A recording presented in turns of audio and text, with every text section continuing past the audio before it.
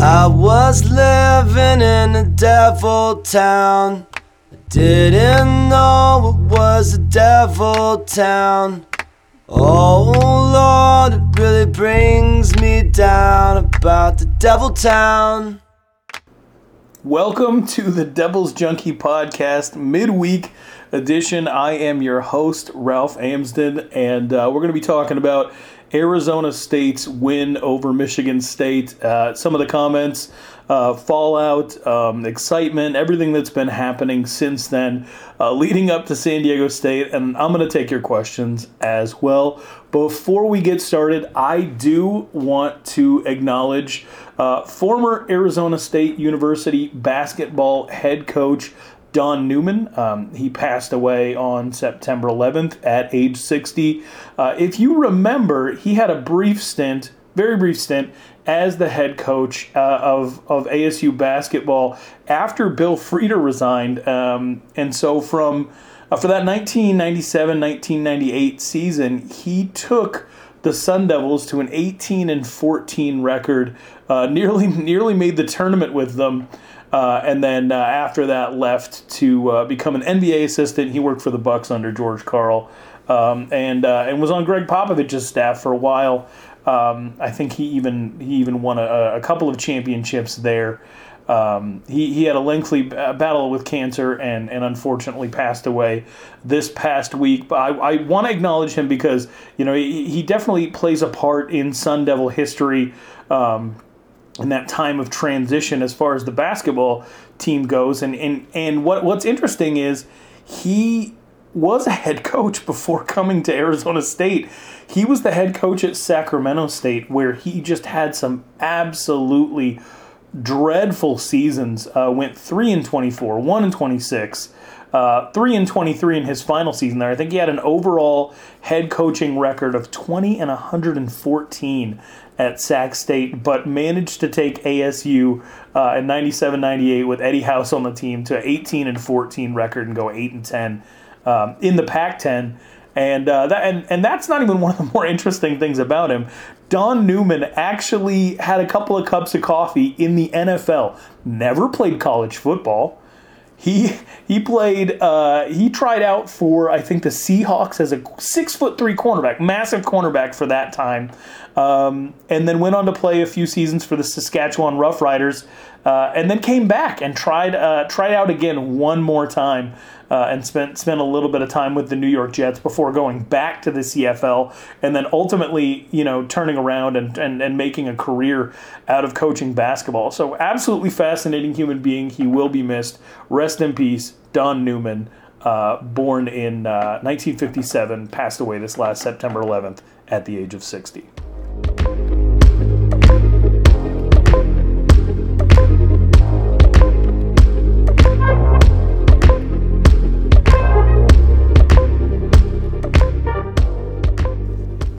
So let's jump right into this game. What a game. Arizona State upsets number 15 in the AP poll, Michigan State, 16-13. They do it on a last-second field goal.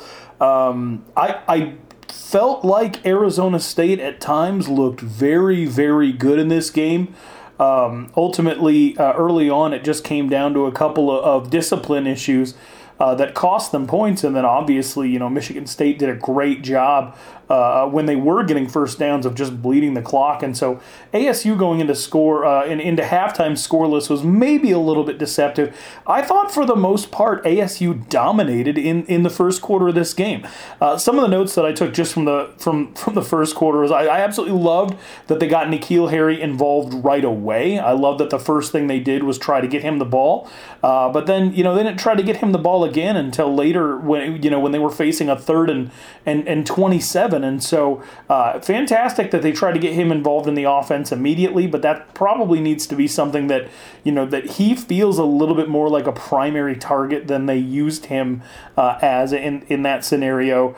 And I think it was pretty it looked as though ASU was going to kind of surrender the idea of running the ball from the start, because they came out and threw the ball 3 straight times.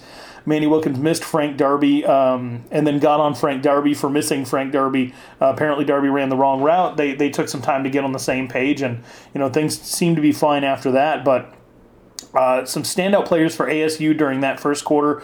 I thought Cole Cabral at center did an absolutely great job of holding down his assignments and standing firm against a really, really stout Michigan State interior defensive line. And then, the guy that really, really stood out to me is Paul Lucas.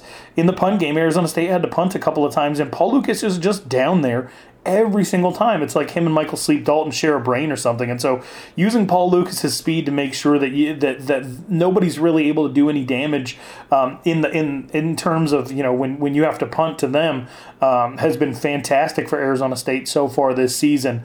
As far as Michigan State goes, had it not been for Brian Lewerke's mobility, I think any other quarterback in that first quarter absolutely gets destroyed. The left side of Michigan State's offensive line was completely overwhelmed from the start. The left tackle was getting pushed back by Malik Lawal. Number 59, their left guard, just absolutely blew it on a couple of assignments, leading to Darian Butler blowing up their running back in the backfield early on. But you know what? The right side of his offensive line, Jordan Reed and Kevin Jarvis, Jordan Reed the tackle, Kevin Jarvis the guard, they were incredible. It wasn't until they started to use the right side of that offensive line that they really started moving the ball. Arizona State couldn't get any pass rush pressure with the left side of their defensive line, to the left side of their pass rush, and they were able to run the ball, between guard and tackle, between center and guard, all on the right side, and eat up yards that basically took up half of the entire first quarter.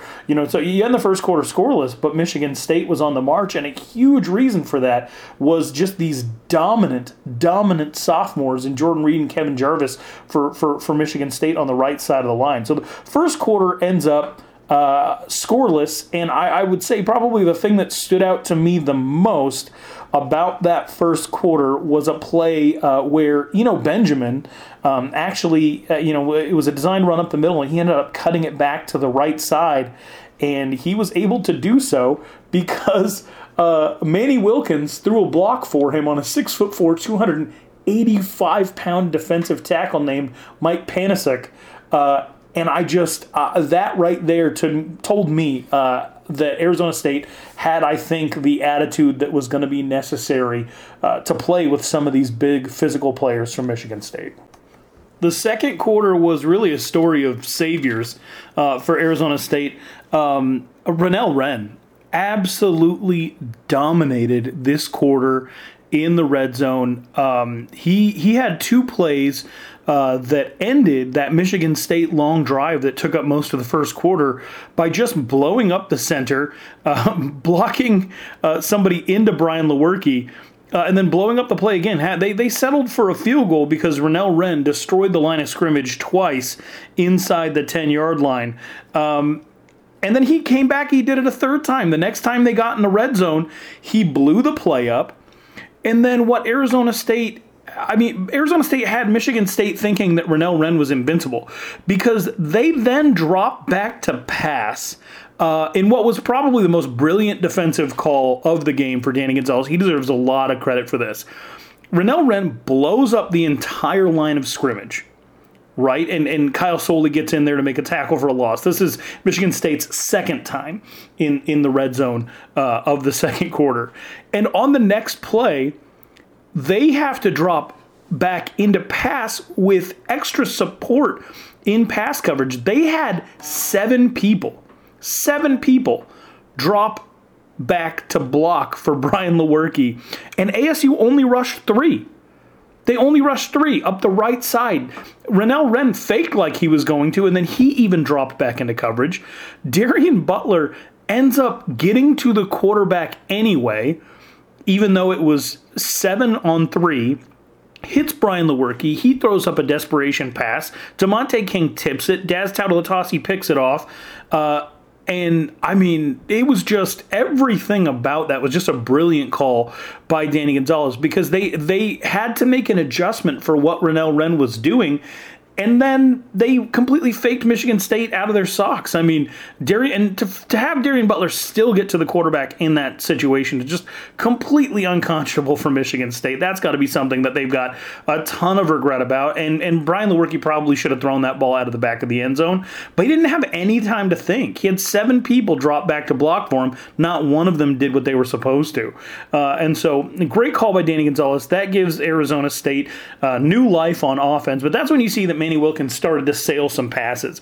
He overthrew Terrell Chapman. He overthrew Frank Darby. He overthrew Terrell Chapman on another play where he just wasn't aware that Casey Tucker was blocking in front of him. P.S. Casey Tucker in the second quarter, masterful. Every time he got his hands on somebody, he put them on their back.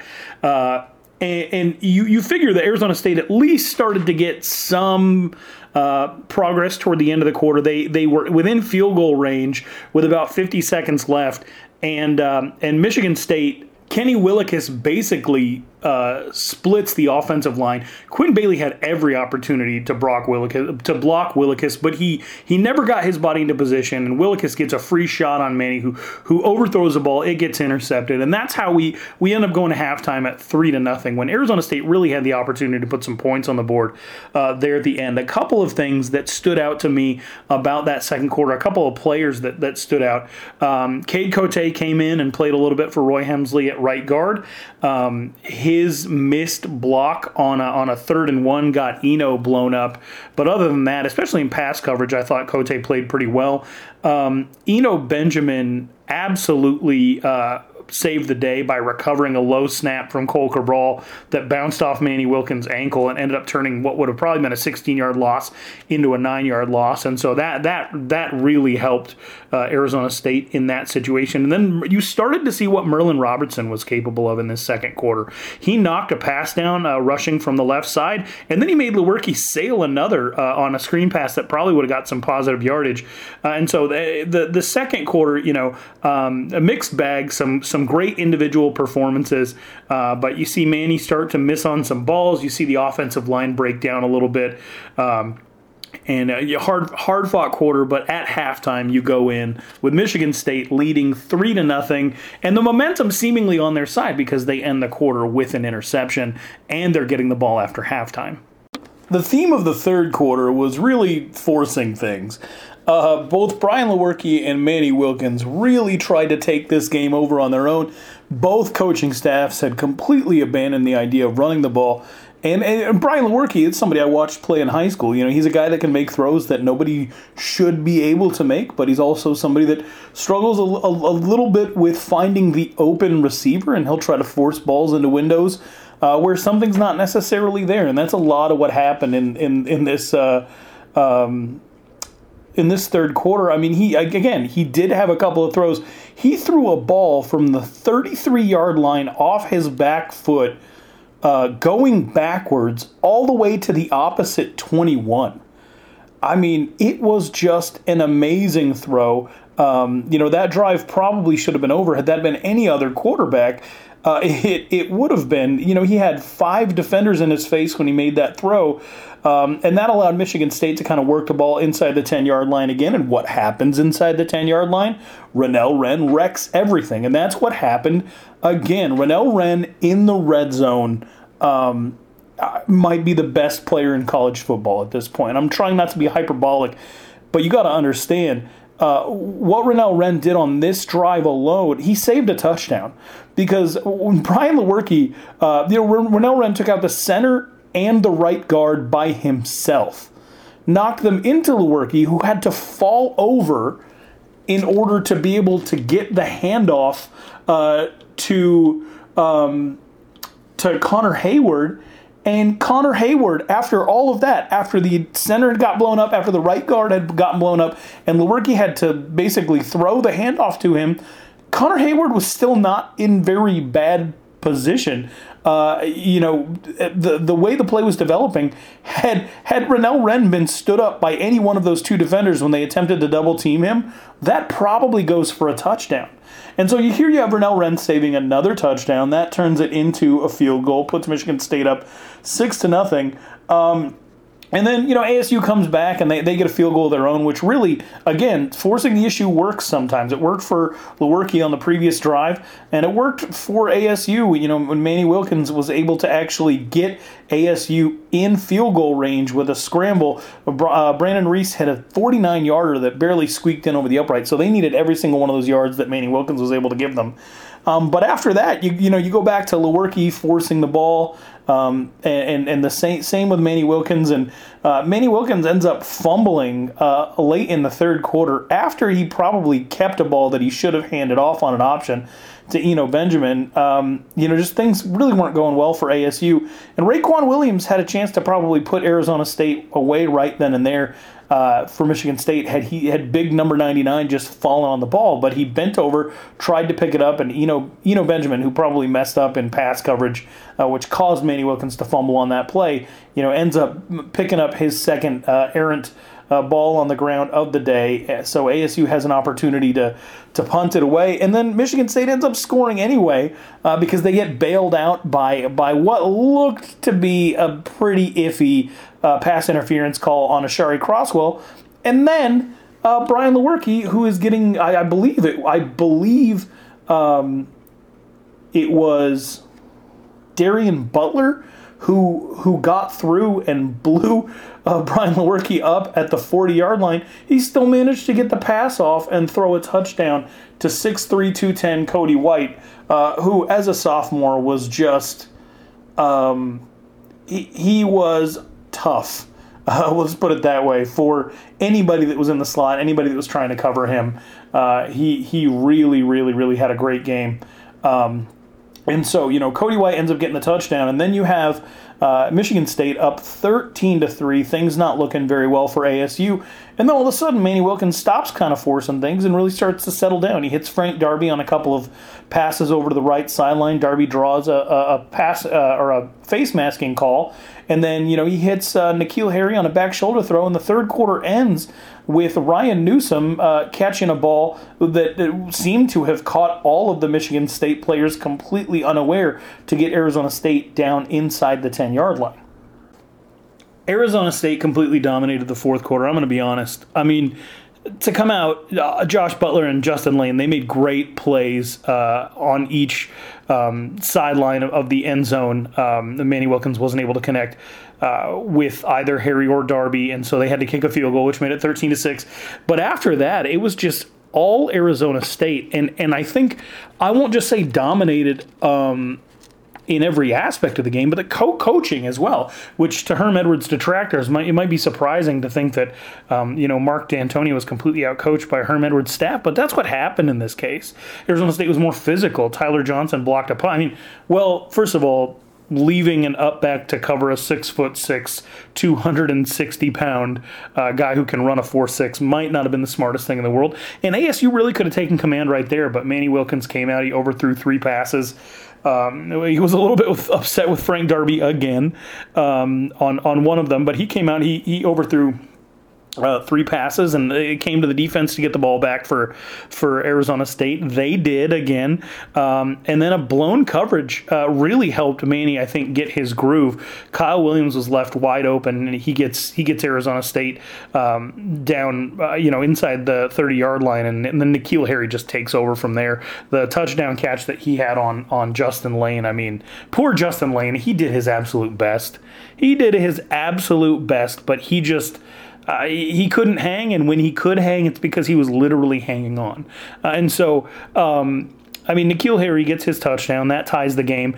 And then Arizona State runs like the same defense over and over and over again because Michigan State has no idea what to do about it. First of all, Merlin Robertson was rushing from the left side every single time.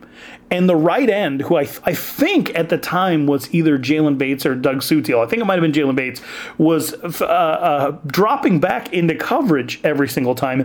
Michigan State had success on a screen pass up the left sideline, but after that, they dropped the right end into coverage, and he ends up over a streaking tight end.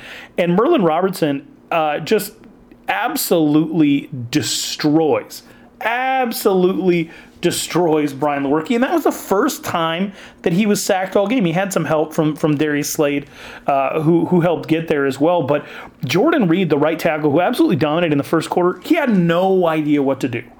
The offensive line had no idea what to do about Arizona State's defense because you had Kalen Thomas. I mean, they were trying to double team Kalen Thomas rushing up the middle.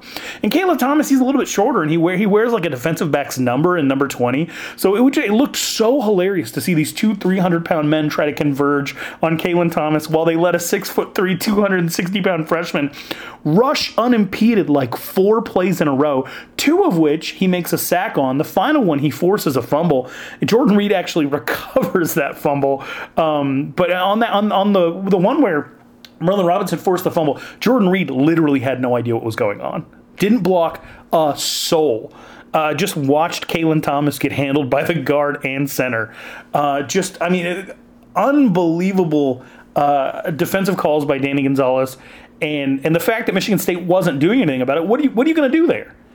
And so they're forced to punt. Arizona State gets a long field, and then they don't put any pressure on the quarterback. They drop 7 back into coverage, and Manny Wilkins hits Brandon Ayuk on the right sideline, which would have been a huge gain had he not come down in bounds. But that just went to show you, like, they were scared of N'Keal from the last play of what he was able to do. So they're dropping as many people into coverage as they can, and then it just shows them right away. It doesn't matter how many people you drop in coverage. If Manny Wilkins is on, there's nothing you're going to be able to do about this.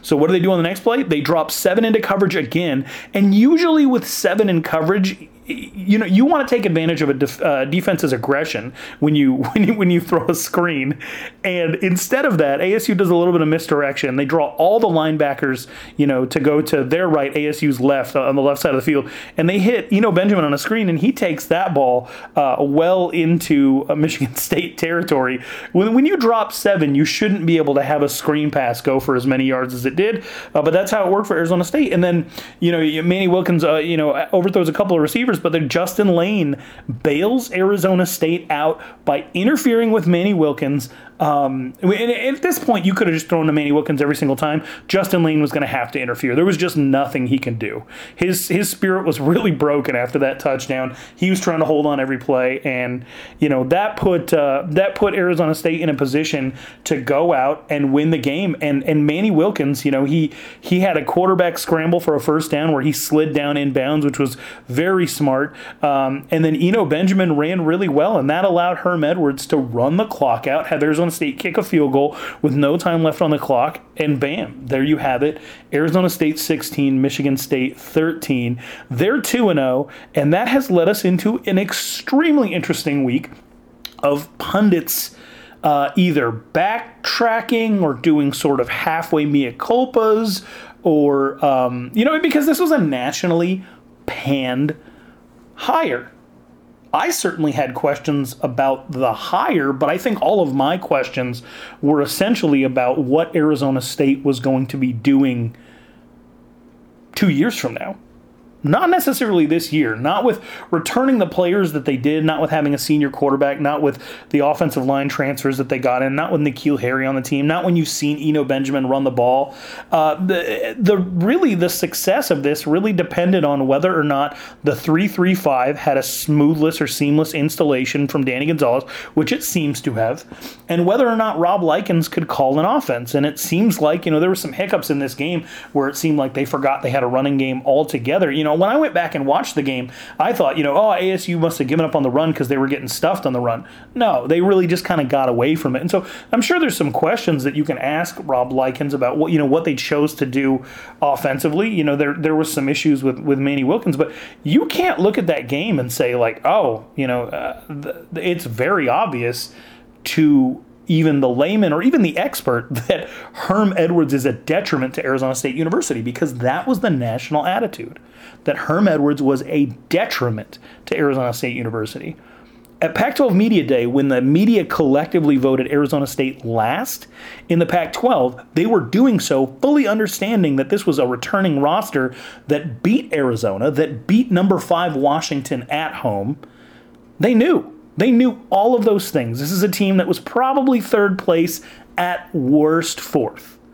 And they said, no, Herm Edwards is actually going to cost them games. He's going to cause them to be the worst team in the Pac-12. Now, Pac-12 play has not started yet. You can't project out from being 2-0 and say that they won't be 2-10. Arizona State fans know this because Arizona State was 5-1 2 years ago and finished what? 5-7. So, no, there is no definitive answer on whether or not the Herm Edwards hire was good or working, but I think the question has been answered. Does Herm Edwards have the ability to coach a football team? Is he actually going to lose you games? Is he going to be a net negative? And after that game against Michigan State, I think the answer is a definitive no. He's fine. It'll be up to how he builds the program and how he handles things within the Pac-12 to see ultimately what his legacy is. But Arizona State can't be worrying about Herm Edwards' legacy right now. They've got San Diego State to prepare for. So I stopped out here. Beautiful morning, babies, breathing, family, eating. We're stronger, cause you rule the day. Beautiful morning, babies, breathing, family, eating. We're stronger, cause you rule the day. The beauty of a prince, I peep the placement of your prince. I'm tense because you gasping, got the mucus in your vents. I'm thinking couple years in the marriage. What did Arizona State win on Saturday? Obviously, it was a football game, right? They beat the number 15 team in the country. They're now number 23, according to the AP, number 25, according to the coaches poll. So they won a game. They won some respect. But what else did they win? What was really on the line Saturday? Well, behind the scenes, the coaching staff decided to gamble and go all in on inviting anybody that would show up. I think the number we reported was 70 recruits, 40 with offers. Not everybody showed up, so I don't think that was the exact number, but there were a lot of high-profile, very important recruits out at that game on Saturday. They went all in. They invited everybody to the blackout. They said, you know, if it works, it works. If it doesn't, it doesn't. But they had all those kids out there, and they needed to do something. And defensively, they really did put on quite a show, and offensively, they got the job done. And I talked to a lot of these recruits that they invited out to the game afterward, and you should listen to some of the things that these guys had to say. This is the same Herm Edwards that was supposed to be completely irrelevant. And now, I want to take one step back and say that every time that I say or mention any type of criticism directed toward Herm Edwards, I'm just mentioning some of the criticism that's out there. Some of it I might personally share. So I'm not being flippant. When I say, you know, this is the same Herm Edwards that was supposed to, not understand how to coach at all, there are some critics who would obviously fall into that umbrella and some who don't. But for the most part, everybody had some type of criticism of this hire. So I talked to some of these kids and I asked them, what does this change for Herm Edwards? Does it change anything about who he is in your mind? And it was very, very interesting to get some of the feedback from some of these kids. Let me read some of this to you. I talked to Drake Metcalf, a St. John Bosco offensive lineman, class of 2023 star, already has a bunch of offers. And he said the players at ASU are lucky to be coached by someone who is as experienced as Coach Herm Edwards.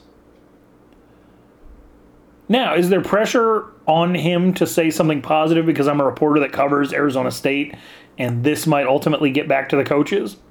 Maybe. But listen to some of the frankness of some of the people that I talk to. People that have plenty of options, that don't even need Arizona State. 2020 defensive back Keely Ringo, a 5-star, the number 1 ranked cornerback in the entire country from Saguaro High School. This win definitely shows that Herm Edwards is still a great coach and is still one of the best to ever do it. The Pac-12 games will definitely show where ASU stands, though. So Keely Ringo, he's got some perspective on it. This absolutely shows the results are all that matter. This shows that Herm Edwards is still a great coach and one of the best to ever do it. Now, he probably is also referring to him, being around football in the capacities of a broadcaster and a player and everything like that. His entire legacy around football. because obviously Herm Edwards didn't have a ton of success at the NFL level. But that's respect from a 5-star who has plenty of options, doesn't need to go out of his way to say anything nice about Arizona State. Another kid, Lathan Ransom, who has gotten offers from all over the country. He's a 3-star out of Salpointe High School in Tucson, Arizona. He's gotten offers from all over the country. He says, I think Herm Edwards is ready for Pac-12 play. They were balling last night and playing hard, and I think that all has to do with Coach Edwards. So Lathan Ransom, who has offers from Michigan, just got an offer from USC, is getting offers from all over the country. He has no reason to go out of his way to praise Herm Edwards or Arizona State. He has options everywhere. He says the reason that they're playing that well, his perception, his reality, is that it all has to do with Coach Herm Edwards. Kaheem Waleed, very talented wide receiver in Queen Creek, Arizona, 6'3", 185, incredibly agile. He's probably not somebody who's even going to end up at Arizona State. You know, he's looking at Cal. He's looking at University of Arizona. What he had to say about Herm Edwards is, I feel like Herm Edwards is a great coach and that he's ready to take on some of the big schools in the Pac-12. Brendan Rice, 2020 wide receiver, 4-star out of Hamilton High School. He talked about the environment. He said the ASU blackout game was incredible. He talked about N'Keal Harry playing, like he's talked about loving watching N'Keal Harry play. These players that came out to the game, they really responded positively to what was going on. And ASU really went all out to get all these guys to come out. I mean, there were commits to other schools. A couple of there was a 2019 Cal commit, Brett Johnson, 2020 Cal commit, a big 6'8" defensive tackle that was out there. They had a Saguaro offensive lineman, Jalen Jeffers, 6'6", 260. And I asked him about Herm Edwards. He said it doesn't matter what anyone is saying about Herm Edwards. He's doing big things and making everyone in the Valley proud to be a Sun Devil fan. He's a great coach regardless of what anyone's saying. So these kids are aware of all of the disparaging remarks that have been made about Herm Edwards. Literally, this is how they're recruited. When Arizona State hired Herm Edwards, if you don't think that the people that were trying to recruit guys away from Arizona State weren't calling these kids and saying, can you believe that they hired a guy who hasn't coached at all in 9 years, hasn't coached in the college game in 30? They absolutely know. Listen to some of the guys who are already committed to Arizona State and what they have to say. Joey Yellen, Mission Viejo quarterback. I feel the same way about Herm Edwards critics as I did before this game. I think they were wrong. You don't spend that much time around high-level football and forget it. I have a lot of confidence in Coach Edwards, and I would never have committed to ASU if I didn't. That's Joey Yellen. That's a quarterback that's coming in to play under Herm Edwards. Had an offer from University of Georgia. Kewan Markham, who a lot of people think that Arizona State's in a very good position with, played at Long Beach Poly under Antonio Pierce. He said, Herm Edwards is legendary. He will do his job as a head coach, and I think he will do great in the Pac-12. That game made critics eat their words, but of course the conference is tough. He has a whole season ahead of him, and he will do his part. Connor Soley committed to Arizona State. I think Coach Edwards is definitely proving all the critics wrong.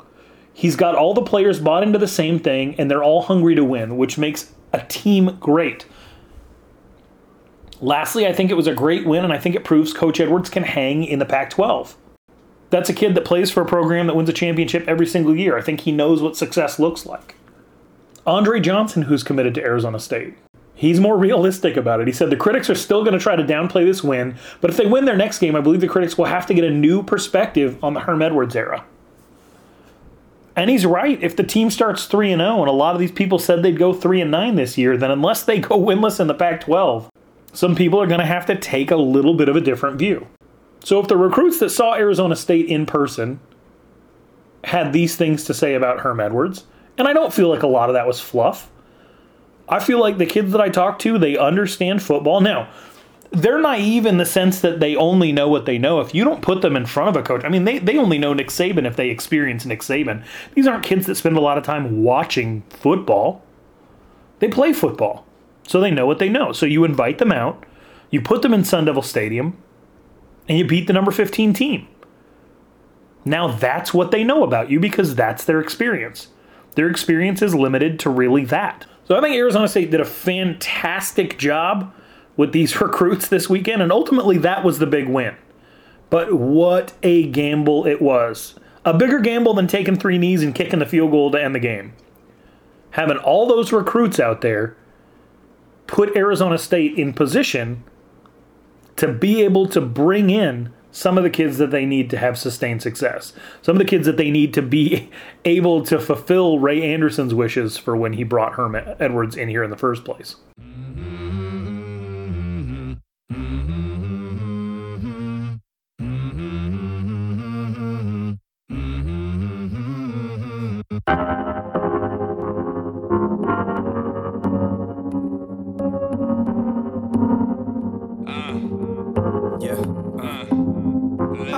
The difference between loneliness and solitude. What a private matter, a quiet manner of living life. Absorb the conflict, bet direct at your content, onset wrecked when our concept met with a perfect set. Staying on the topic of recruiting, Antonio Pierce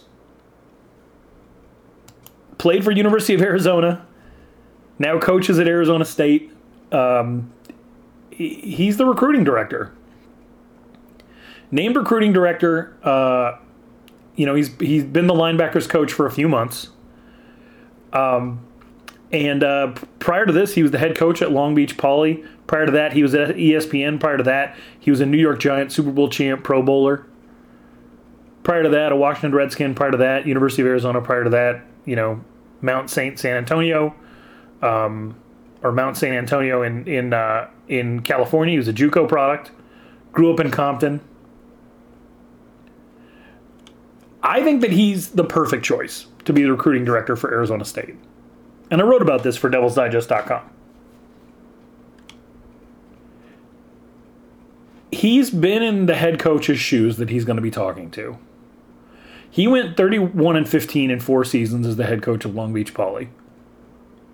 Sure, plenty of recruiting directors out there have been coaches and can identify with coaches, but have they been head coaches at a high-level school where everybody comes to recruit?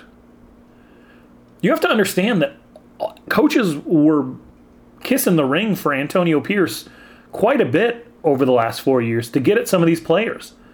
In 2015, he had the number 3 player in the country in Amon Marshall. In 2015, Arizona State went and grabbed the number 12 defensive lineman in the country in JoJo Wicker. He had the number 2 dual threat quarterback in the 2016 class in Malik Henry. After Malik Henry left, he had the number 3 pro-style quarterback in the country in 2018's Matt Corral. He had Jack Jones, who was the number 12 player in the country at the time, regardless of position. He had the number 108 overall player, who was a former 5-star and wide receiver, Jalen Hall. The number 9 tight end in the country in the 2018 class in Cameron McDonald. He had the number 13 defensive back in the country in Ashari Crosswell, who plays for Arizona State now. Plus, he had a bunch of 3-star players that would have been the best player at a regular high school that anybody sees in a 5 to 10 year period. He knows what coaches can do to get on a kid's radar, because he's seen these coaches in action try to get his kids' attention. He also knows that it helps sometimes to just be honest. Don't string a kid along. You don't have to actively recruit a kid to your institution to help them. It's more helpful to a kid to know that you're not going to recruit them so that they can move on.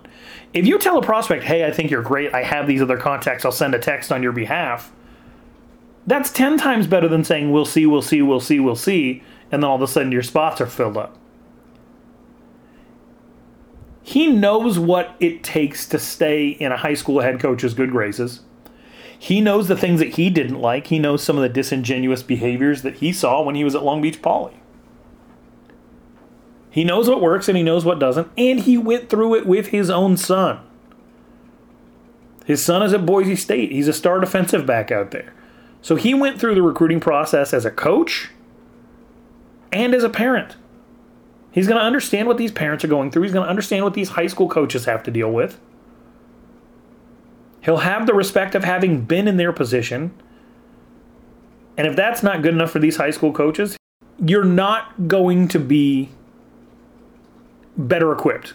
He's made money at every level doing this. Whether it was coaching high school, whether it was talking about football on television, whether it was playing football at a high level and going to a Pro Bowl. And I'm not here to kiss Antonio Pierce's butt. There are a lot of good linebackers in the NFL. Not everybody could do what he's doing in this position. Not everybody's had that versatile a background. Not everybody has the attitude that he's bringing into it. And not everybody is from the exact region that Arizona State needs to pull from. He knows California. One of the criticisms of the Todd Graham era was that they did not get enough or do enough in California to really gain a foothold and get some of the players that they needed.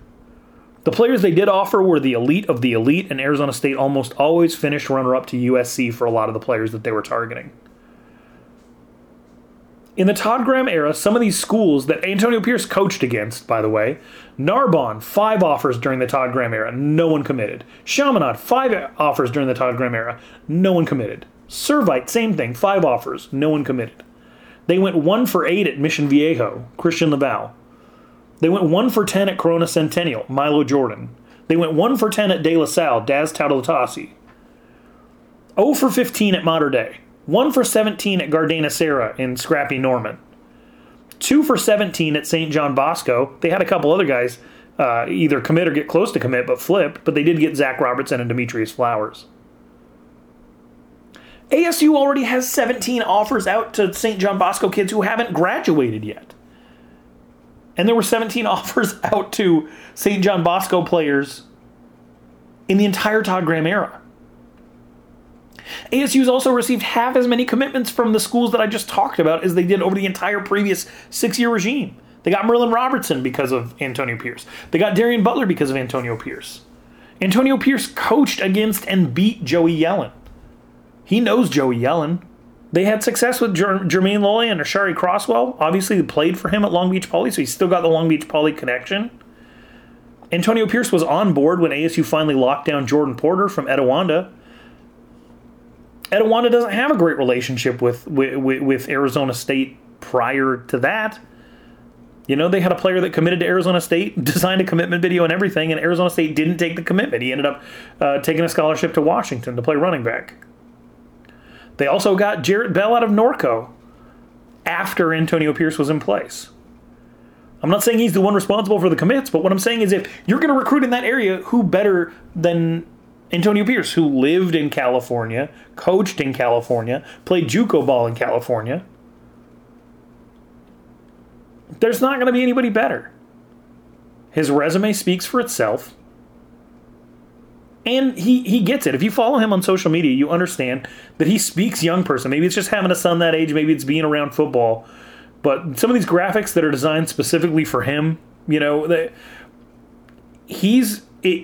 you don't necessarily want to sell the idea that you're going to be somebody's friend. Because these kids don't need a friend. They need a coach. But you might as well play for somebody that you enjoy being around. Someone that can coach you and still hold you accountable. But doesn't have to spit in your face while screaming at you to get your life together. Somebody that can say, I've been there. Here's how you do it. Somebody that can show you instead of push you.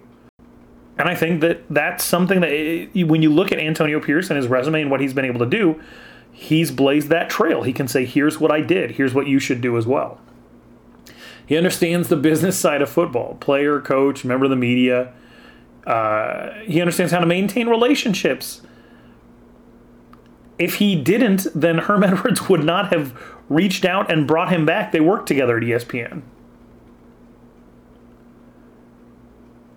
You know, so I asked a few questions in the article that I wrote for Devil's Digest. I said, who better to convince kids that any preconceived notion they have about an institution needs further examination than someone who left a great job to take a job with his alma mater's hated rival? He's a Wildcat. Who better to appeal to those with a JUCO product mindset than a successful JUCO product? Who better to appeal to those that want to exceed expectations in their rankings and get to the NFL than someone who actually did that? Who better to appeal to those who wish to have a life in football after playing football is over than someone who's done multiple versions of exactly that thing? So Arizona State made a fantastic hire with Antonio Pierce. And I think it's going to pay big dividends. Rapping in your ear now. I might praise on stage. Caught up in the way now. Can you roll with the weight? I'm rapping in your ear now. I might praise on stage. Sunday morning, church choir, unfamiliar context. Put it on my heart. Praise God for the conscience. Writing in the spirit. Can you hear it? Can you hear it? Can you feel it? Artificial and clearing. Do it. Right here now. There was a commitment this week. So let's go ahead and get into that a little bit. 1 week after offering Millennium, which is in Goodyear, Arizona on the far west side, 1 year after offering Millennium defensive lineman Anthony Cooper, he committed. He committed to Arizona State. He said that he knew that that's what he wanted to do immediately. But that obviously, he had to weigh his options. He didn't have a ton of offers. This is somebody who hadn't really been evaluated by too many colleges. It's not a place that a lot of people go. Not a lot of people get out to Millennium. And so he's currently rated as a 2-star by Rivals. He hasn't been evaluated yet. He's somebody that I really like. He's somebody that I wrote about this summer. Gary Chambers introduced me to him in early June out at a camp at Arizona State. Told me he was going to be a great football player, to keep an eye on him. I think he had a South Dakota State offer and an NAU offer. Then Arizona State comes in. I talked to him after he committed, and he said he was wanting to commit as soon as they made the offer because he loved the facilities, he loved the coaches, he loved the atmosphere. And when he ended up talking to his coaches, they said, this is probably going to be the best decision for you. Why dance around it if the offer is committable and this is where you want to play, you want to be around your family, then do it. And that's what he decided to do. So he's going to join DJ Heckard, which we have an evaluation of him. I sent somebody out to watch him in person in Las Vegas last week. You can check that out on devilsdigest.com. But he joins DJ Heckard as one of the two commitments to the defensive line. And I'll tell you what, from watching him, he's definitely similar physically to JoJo Wicker. Now, JoJo Wicker came in with a lot of hype. Obviously, he was a 4-star, played for Antonio Pierce at Long Beach Poly. They're both shade under 6'3", both about 275 pounds, both in really great shape, high motor, athletic. I feel personally he plays a little bit more like Jackson Hood, who was committed to Arizona State a few years ago at a Hamilton, made a freshman All-American. I feel like he has the ability to step in and play right away if you need him to. At the same time, I'm really curious to see what Joe Connolly, the strength coach, does with him. He's a pretty impressive blank slate as far as a college strength coach with Joe Connolly's resources. I think that they're going to put him in position to succeed. Arizona State, Anthony Cooper's commitment, tell you one thing that Ricky Pearsall's commitment should have told you, that Connor Soley's commitment should have told you, that Roman Duis's commitment should have told you, is they don't care about our recruiting rankings. At Rivals, they don't care about 24/7. They don't care about ESPN recruiting rankings. They have Al Luganbill in place as director of player personnel. They have an entire staff of film, of people watching film underneath him. They got Fred Gamage, who's out there looking around the local scene. They got Donnie Yontis, who coached and is local and has relationships here. They've got this entire staff that has the ability to tell what a good player looks like and what a good player has in their tool bag as far as what you can work with later on.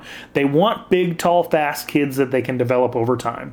Well, they got a big, tall, athletic guy who's light on his feet that they can probably develop over time and who might be able to play right away if they need him to. Do they care that Rivals hadn't had a chance to evaluate him yet? No. Do they care that he didn't have any other major offers yet? No. Because they know exactly what it is that they're looking for. Now, if you are out there and saying to yourself, but Ray Anderson promised 4 and 5 stars. Ray Anderson is an athletic director and frankly didn't, and to use the word that he always uses, frankly, doesn't necessarily know what all goes into this. Now, am I saying that Anthony Cooper is better than some of the other guys that they have on their board? Is he going to be Ty Robinson out of Higley, who's a 4-star and an absolute monster of a defensive lineman? Maybe not. I mean, we'll see this weekend. They play each other. Millennium at Higley. Make sure you check it out. But, there's definitely a little bit of a drop-off there, objectively. It all depends on what Arizona State's coaching staff is going to do with these guys when they come in. The guys that they've got, Andre Johnson, Ricky Pearsall, Roman DeWiss, Connor Soley, Anthony Cooper, the local ones, I'm telling you, I'm out there every single Friday. They are maybe not in the top 5 as far as the best kids, the Jake Smiths, the Ty Robinsons, the Spencer Rattlers. They're maybe not at that level, but everything after that is just, can you play football or not? Are you big enough or are you not? Are you fast enough or are you not? Can you handle coaching? These are 5 high-character guys that they got from the state of Arizona so far. Physically impressive, and every single one of them is crushing their competition right now. What more do you want?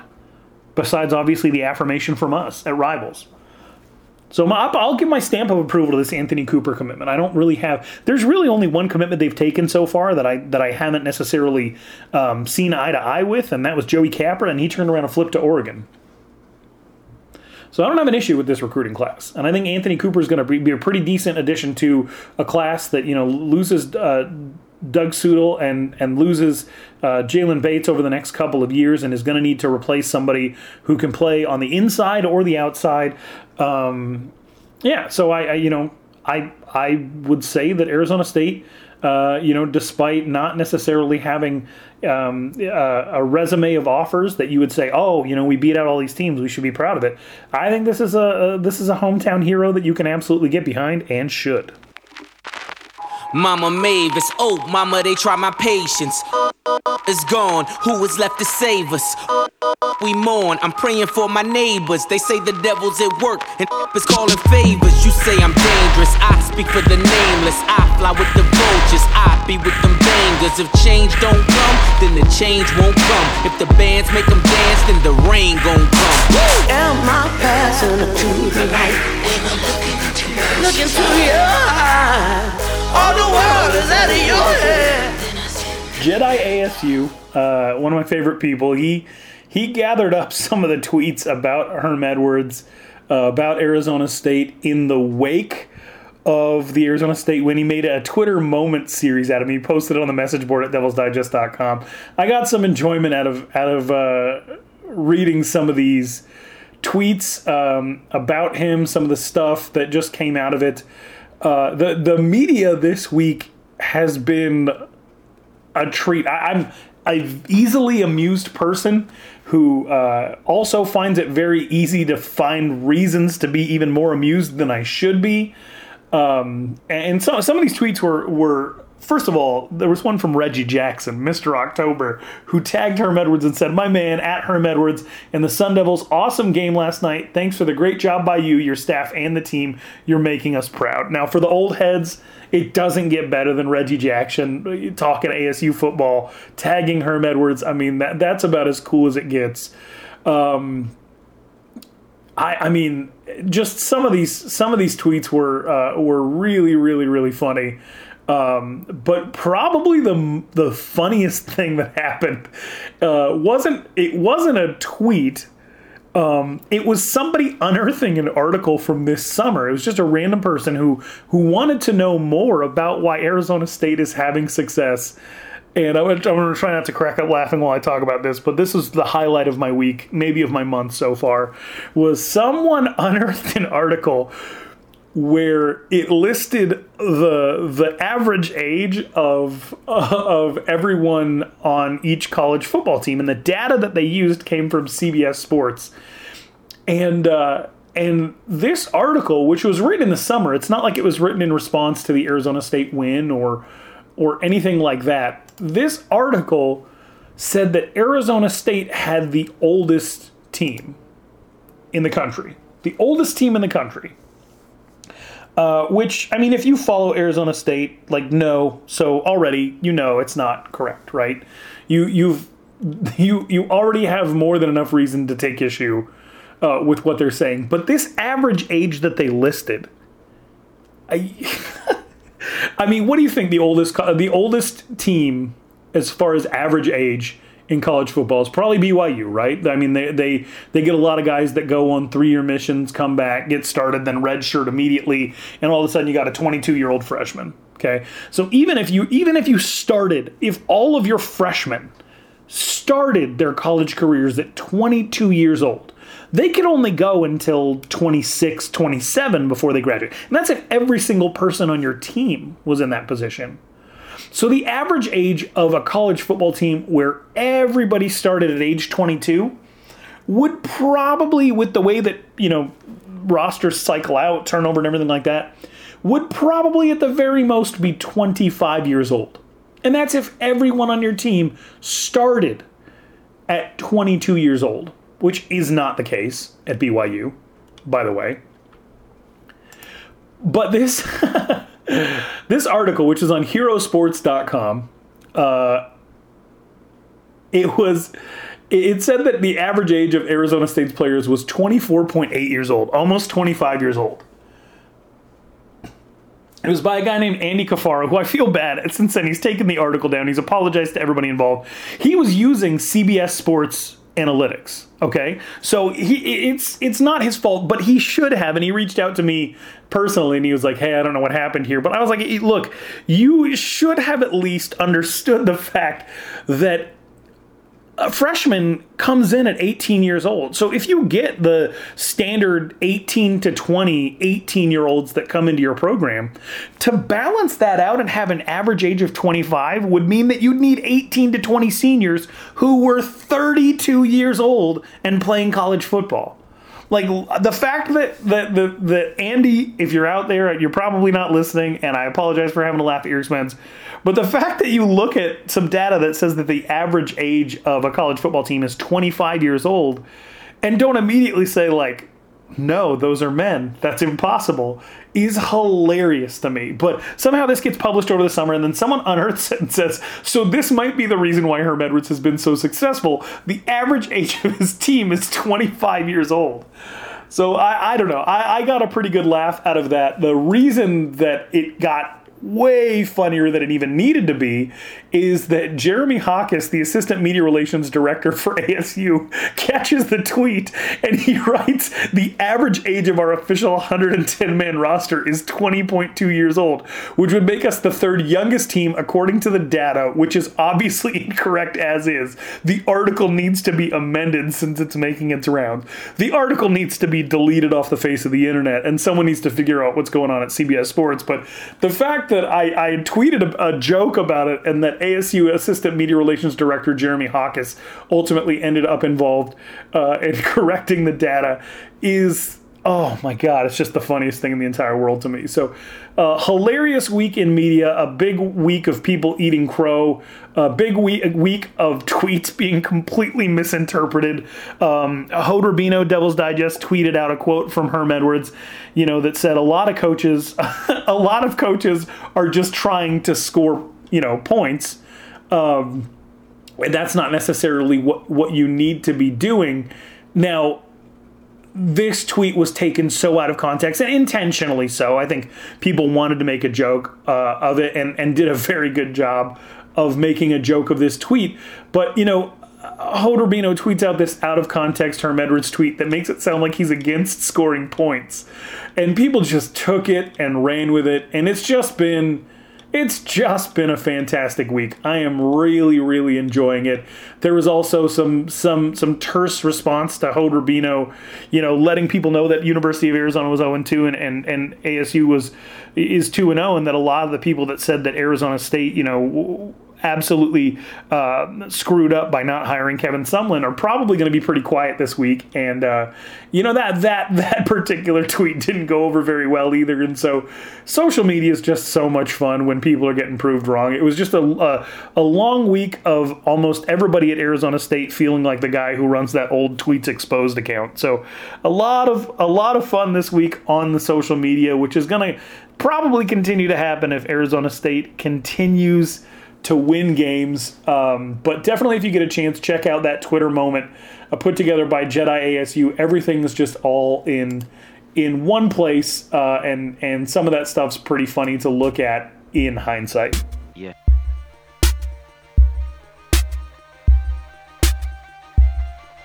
Yeah.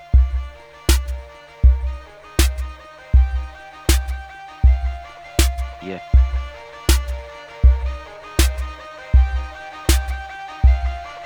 Yeah.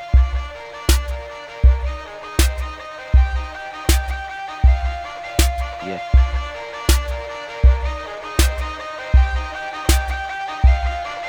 Yeah. Now, I've seen San Diego State play. They're all right. They should have beat Stanford. And I'm being completely serious about that. And it was more that Stanford was just playing absolutely terrible football. By the time Stanford took advantage of the fact that San Diego State didn't capitalize on some of the gifts that they'd given them, like the first pass of the game hitting a linebacker right in the hands and falling down that would have been a pick six, or the fact that San Diego State did get an interception and then fumbled it back to Stanford right before halftime. By the time Stanford figured out that San Diego State wasn't going to go out and win this game and that they could just toss the ball up to J.J. Arcega-Whiteside, there was no deficit for Stanford to come back from. So they end up getting a pretty big win over San Diego State, and they're a tough team. And Herm Edwards, Danny Gonzalez, everybody, they're showing San Diego State a lot of respect this week. I don't personally have that same respect. If I'm having to make a prediction, I would say that Arizona State's probably going to win this game by 20. Maybe not 3 touchdowns, but I'm looking at 34-14 right now and feeling pretty good about it. Maybe 37-17. But this is a San Diego State team that's going to be missing their starting quarterback. They're going to be missing the defensive lineman that caused most of the issues for Arizona State last year. Arizona State has had the advantage of practicing against this 3-3-5 defense that Danny Gonzalez was part of. They're going to know how to expose it, and they have the talent. To be honest, San Diego State does not. Under Rocky Long, they've been successful, but they just don't get the recruits that they should. If I'm the head coach at San Diego State, there is absolutely no reason why you shouldn't at least be recruiting on the level that, say, a University of Arizona does. Because University of Arizona, they get a lot of those 3-star players out of California. But where's Rocky Long telling a lot of these kids, hey, you can stay in California. We're going to play against teams like Stanford every single year. We're going to take it to them. We've had a lot of success here. We've gotten guys to the NFL. I've never felt like San Diego State has done a good job capitalizing on all that they have to offer, where the school is located, the history, the alumni, and yet still they coach these guys up and they're competitive every single year. And as somebody who's from Wyoming, and I'm a Wyoming football fan, I can tell you that they are an absolute thorn in the Mountain West side. They're a fantastic football team year in and year out. But there is absolutely no reason that they should be competing with Colorado State for recruits every single year. They should be competing with... You should be able to convince some guys that are thinking, hey, should I go to Tempe? Should I go to Tucson? Should I go to UNLV? Or should I stay where I'm from in California by the beach and go to this school that's had a lot of success and that plays a lot of big-time games anyway? So the talent is not there for them to compete with Arizona State head-to-head. Now, obviously, talent means nothing when... what's that colloquialism? What that saying that hard work beats talent when talent doesn't work hard? Well, there's a lot of talent that doesn't work hard, especially in the Pac-12, and that's where San Diego State is able to come in, and maybe that comes back to the type of guys that they recruit that have that mindset. Maybe not getting such talented guys actually puts them in the position to succeed. You never really know. And so, it's a situation where if you actually line up what Arizona State has to offer versus what San Diego State has to offer, you would take Arizona State's roster every single time. Arizona State's playing at a high level, and San Diego State is missing key pieces of their team. So if you have any expectation for San Diego State to come out and repeat what they were able to do last year, you shouldn't have those. That was a game in which they took a risk against Arizona State. They committed a penalty on almost every single play and just dared the refs to throw a flag. They were more aggressive. They wanted it more. ASU was playing tight. They were afraid to make mistakes. This is not that ASU. They're gonna punch back. This ASU team is not afraid to go out and get a penalty if they need to, just to make sure that they stay loose and that their teammates know that you have their back.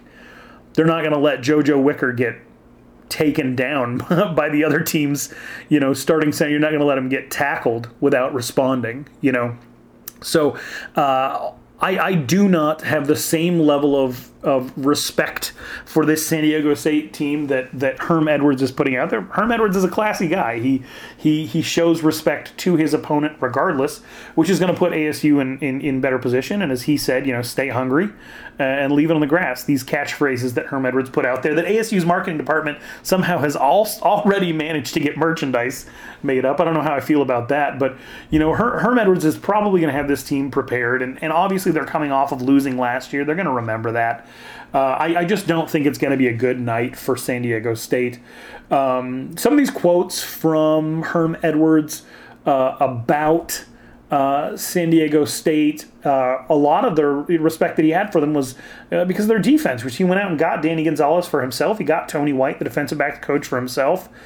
I think that a lot of what he respected about San Diego State, he co-opted. So we run the defense that they ran. According to Herm Edwards, they're going to take the attitude that Danny Gonzalez and Tony White helped impart to the Aztecs. They're going to instill that at Arizona State, and so I don't see a lot of hope for San Diego State, even being at home, even knowing that they beat Arizona State last year. I personally don't see it. I will say that you should definitely go to devilsdigest.com, check out the film study of San Diego State's defense from Jordan Kay, because you'll be able to actually understand a little bit better of what Arizona State is doing defensively by reading that film study. And also make sure that you check out San Diego State's offense. Jeff Griffith wrote a lot about that, and there's some film excerpts and GIFs on there for you to understand. There's some obviously very good blocking schemes out there that Juwan Washington's able to run behind. They also just recruit massive offensive linemen that are a lot harder to move. You're not going to see Rennell Wren do to some of these guys what he did to the Michigan State offensive line last week, and if you do, I will gladly admit that I'm wrong. But they're very big, they're hard to move, and so you have to find ways to make it actually work against San Diego State by not necessarily allowing for them to have those holes. When San Diego State's line all crashes down and it creates a hole, you have to make sure that they're actually not able to move you so that hole doesn't open up and you're able to bottle up their running back. They've got very athletic running backs who play aggressive, who hit the hole hard. I do not think that Arizona State is going to maintain their standing as the number one run defense in the country, and if they do, man, there's going to be a lot of people talking about ASU football. So make sure that you head over to devilsdigest.com, read up a little bit on San Diego State. My personal prediction for this game is Arizona State 34, San Diego State 14. 0 1 1 1 0 0 1 1, crying zeros and I'm hearing 1 1 1. Cut my somersaults on my backflip. Oh summer, poor summer, kiss me.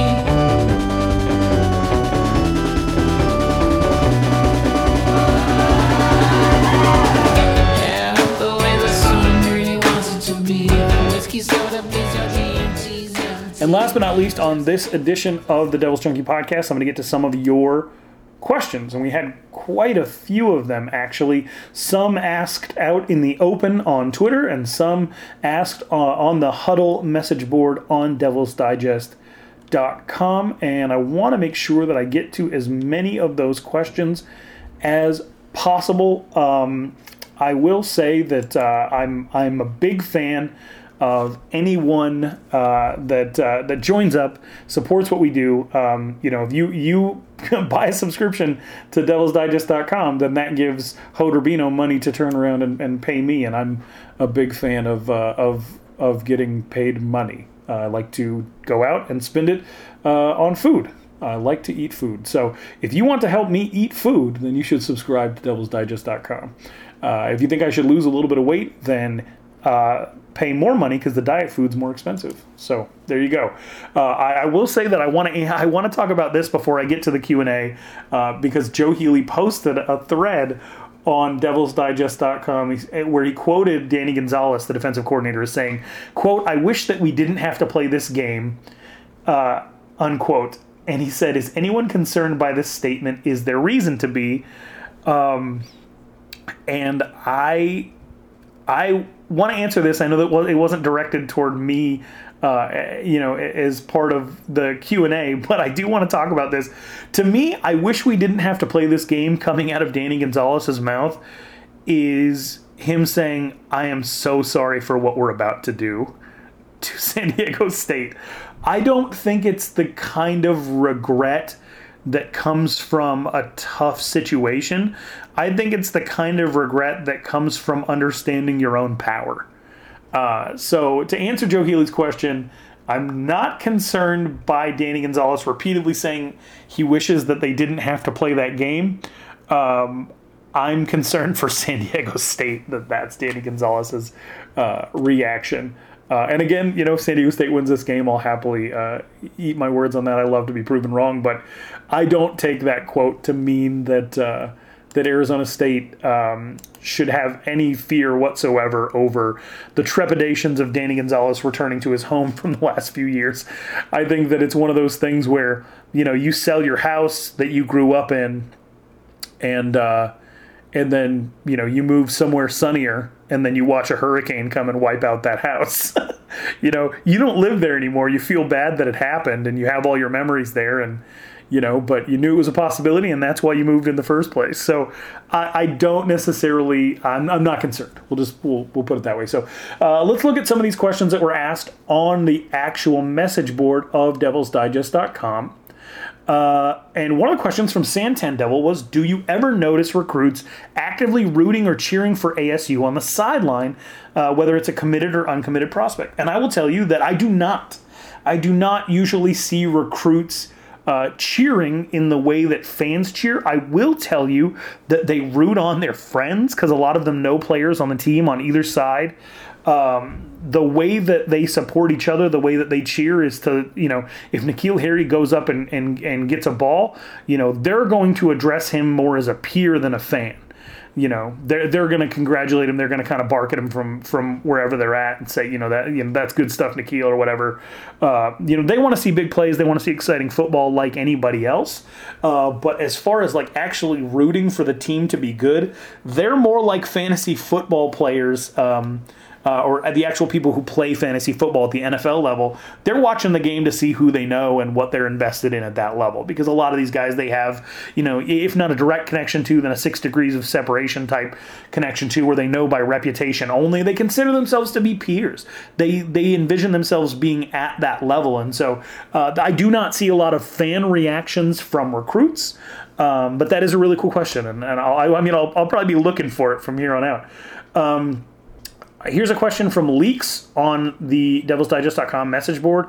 What has been the most surprising positive development that you did not expect so far, not including the good start by the defense? And then another question he asked is, what is my biggest concern moving forward?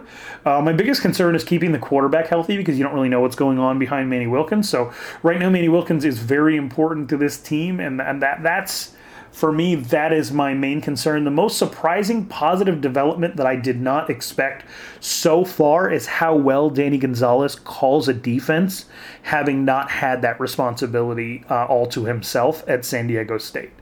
It's not just the base alignments that they're lining up in, but it's the calls that they're making, which I talked about a little bit earlier in the podcast, that are just very impressive to me.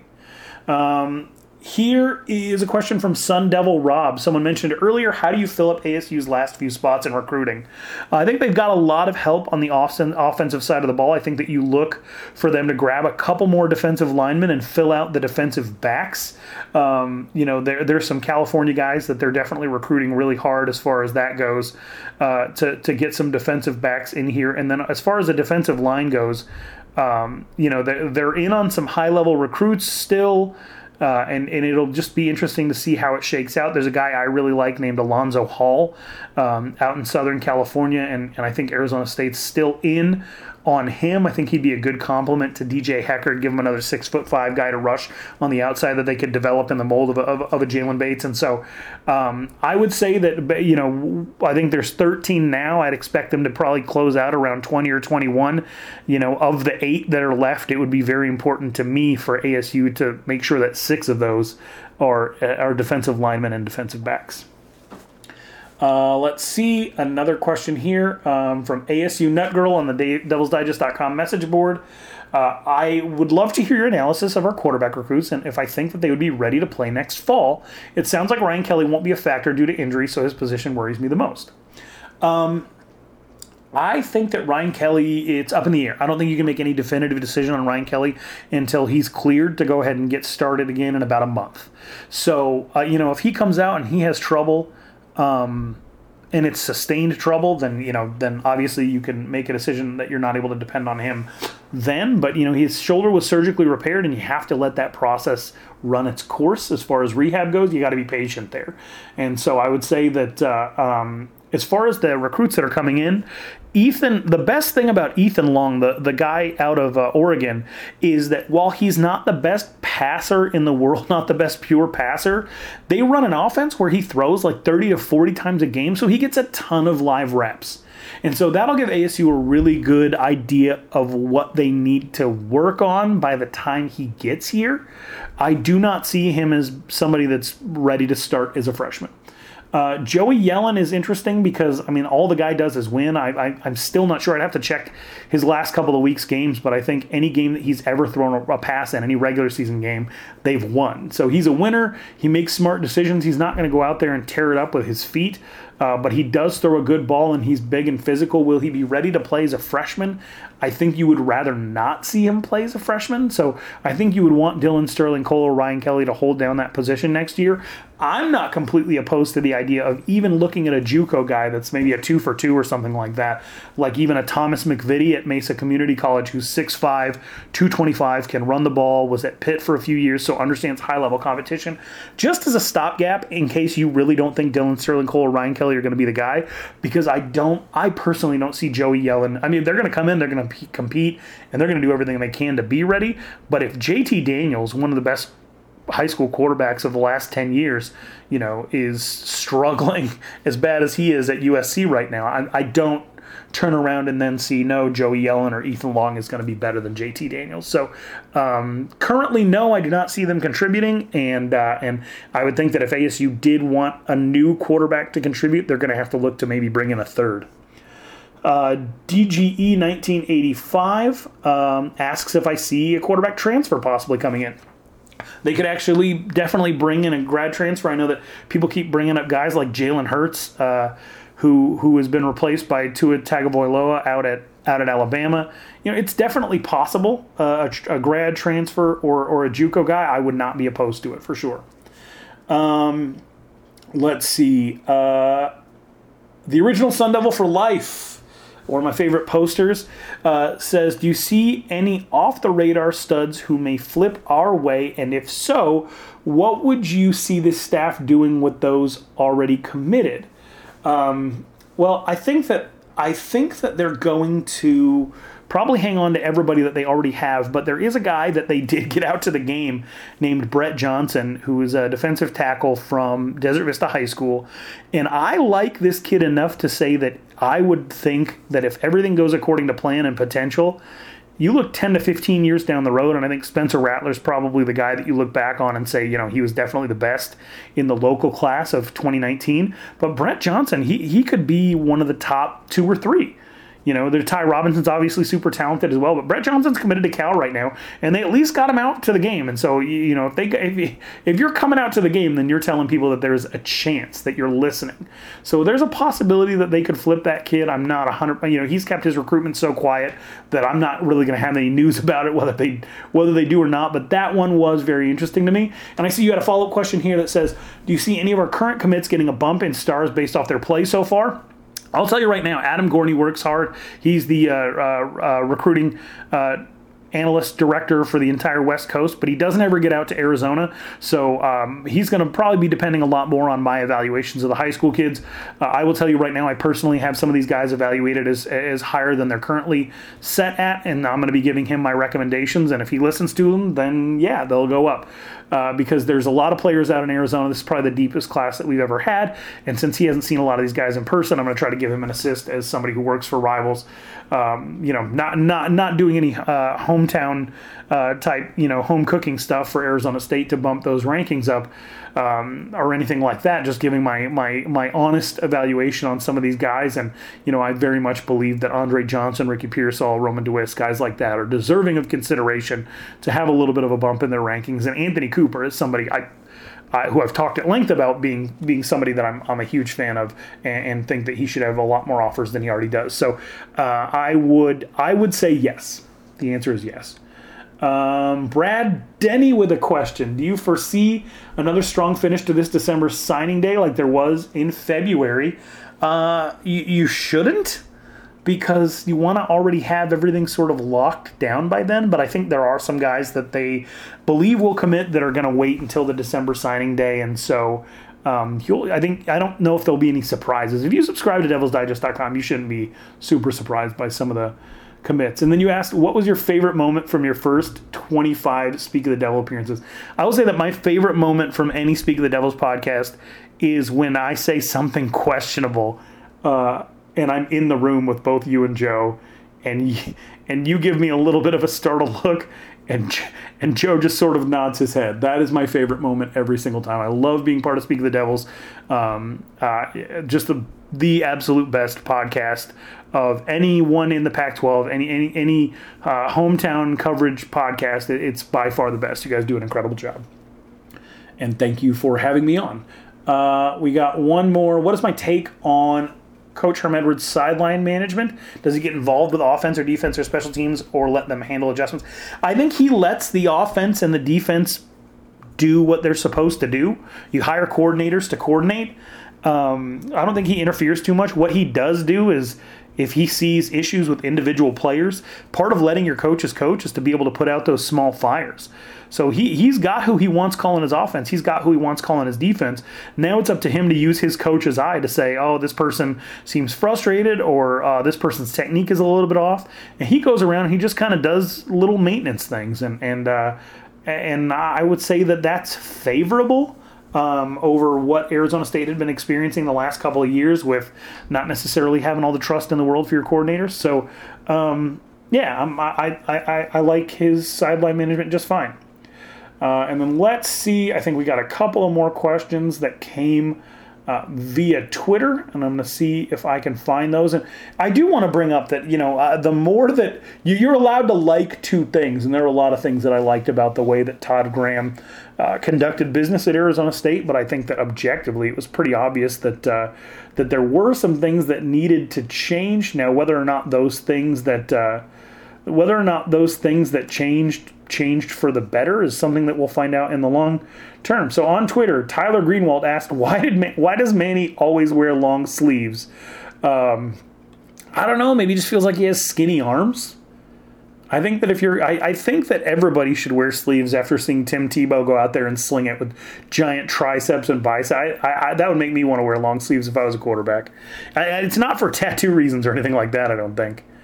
Richie McCone asks, are there more local players that ASU has a decent chance of landing in this class? I feel like I've kind of answered a little bit of that. I think that they're holding out hope for a guy like Kaheem Waleed. I think that they're trying to stay in it with Ty Robinson. They're trying to get Brett Johnson's attention, who's a Cal commit.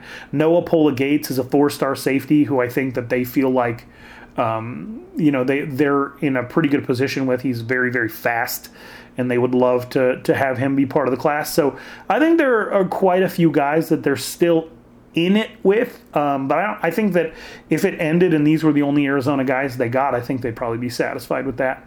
And then E_devil_15, will we expect Karan Crump to be the Crump of old anytime this year? Ooh, I don't think so.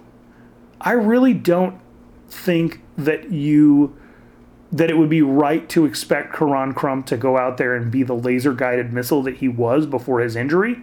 So it's going to really kind of fall to Crump to be a little bit craftier. When guys get injured, when they have these catastrophic knee injuries, a lot of them can rely on the fact that they were already maybe bigger or stronger players to begin with. So if you're especially if you're a linebacker, laterally the side-to-side movement matters. But for you, it's just a matter of making sure that you're in the right position, that you understand the playbook and everything like that. That was never really what ASU used Karan Crump for. Karan Crump was here for one reason and one reason only, to go get the quarterback. And so if this in any way, shape, or form has affected his acceleration and his top speed, and, it's hard to imagine him playing every week and then also getting better, because people typically get more nicked up as the season goes along. Could it happen? Absolutely. But I don't personally expect Karan Crump to be the same Karan. So he needs to get a little bit more crafty. He needs to probably understand the defense a little bit better than he does now if he's going to turn around and make a different kind of impact. But he's still fast. He still knows how to go and get the quarterback. So I think you could expect to see him make some plays, but I don't think it'll be this Karan Crump of old.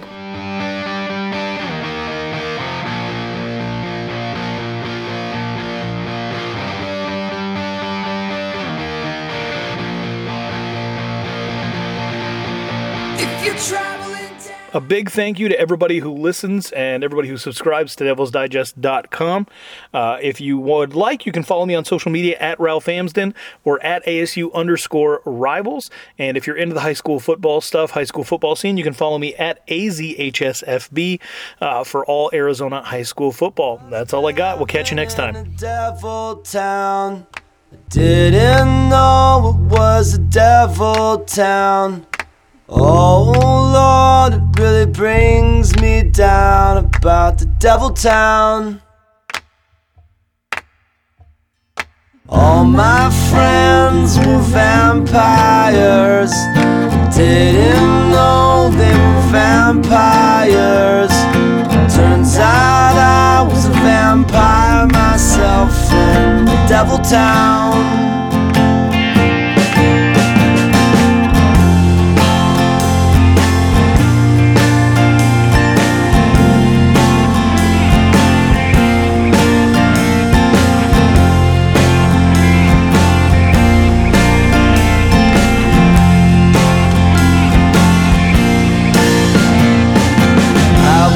Living in the devil town. Didn't know it was a devil town. Oh Lord, it brings me down about the devil town.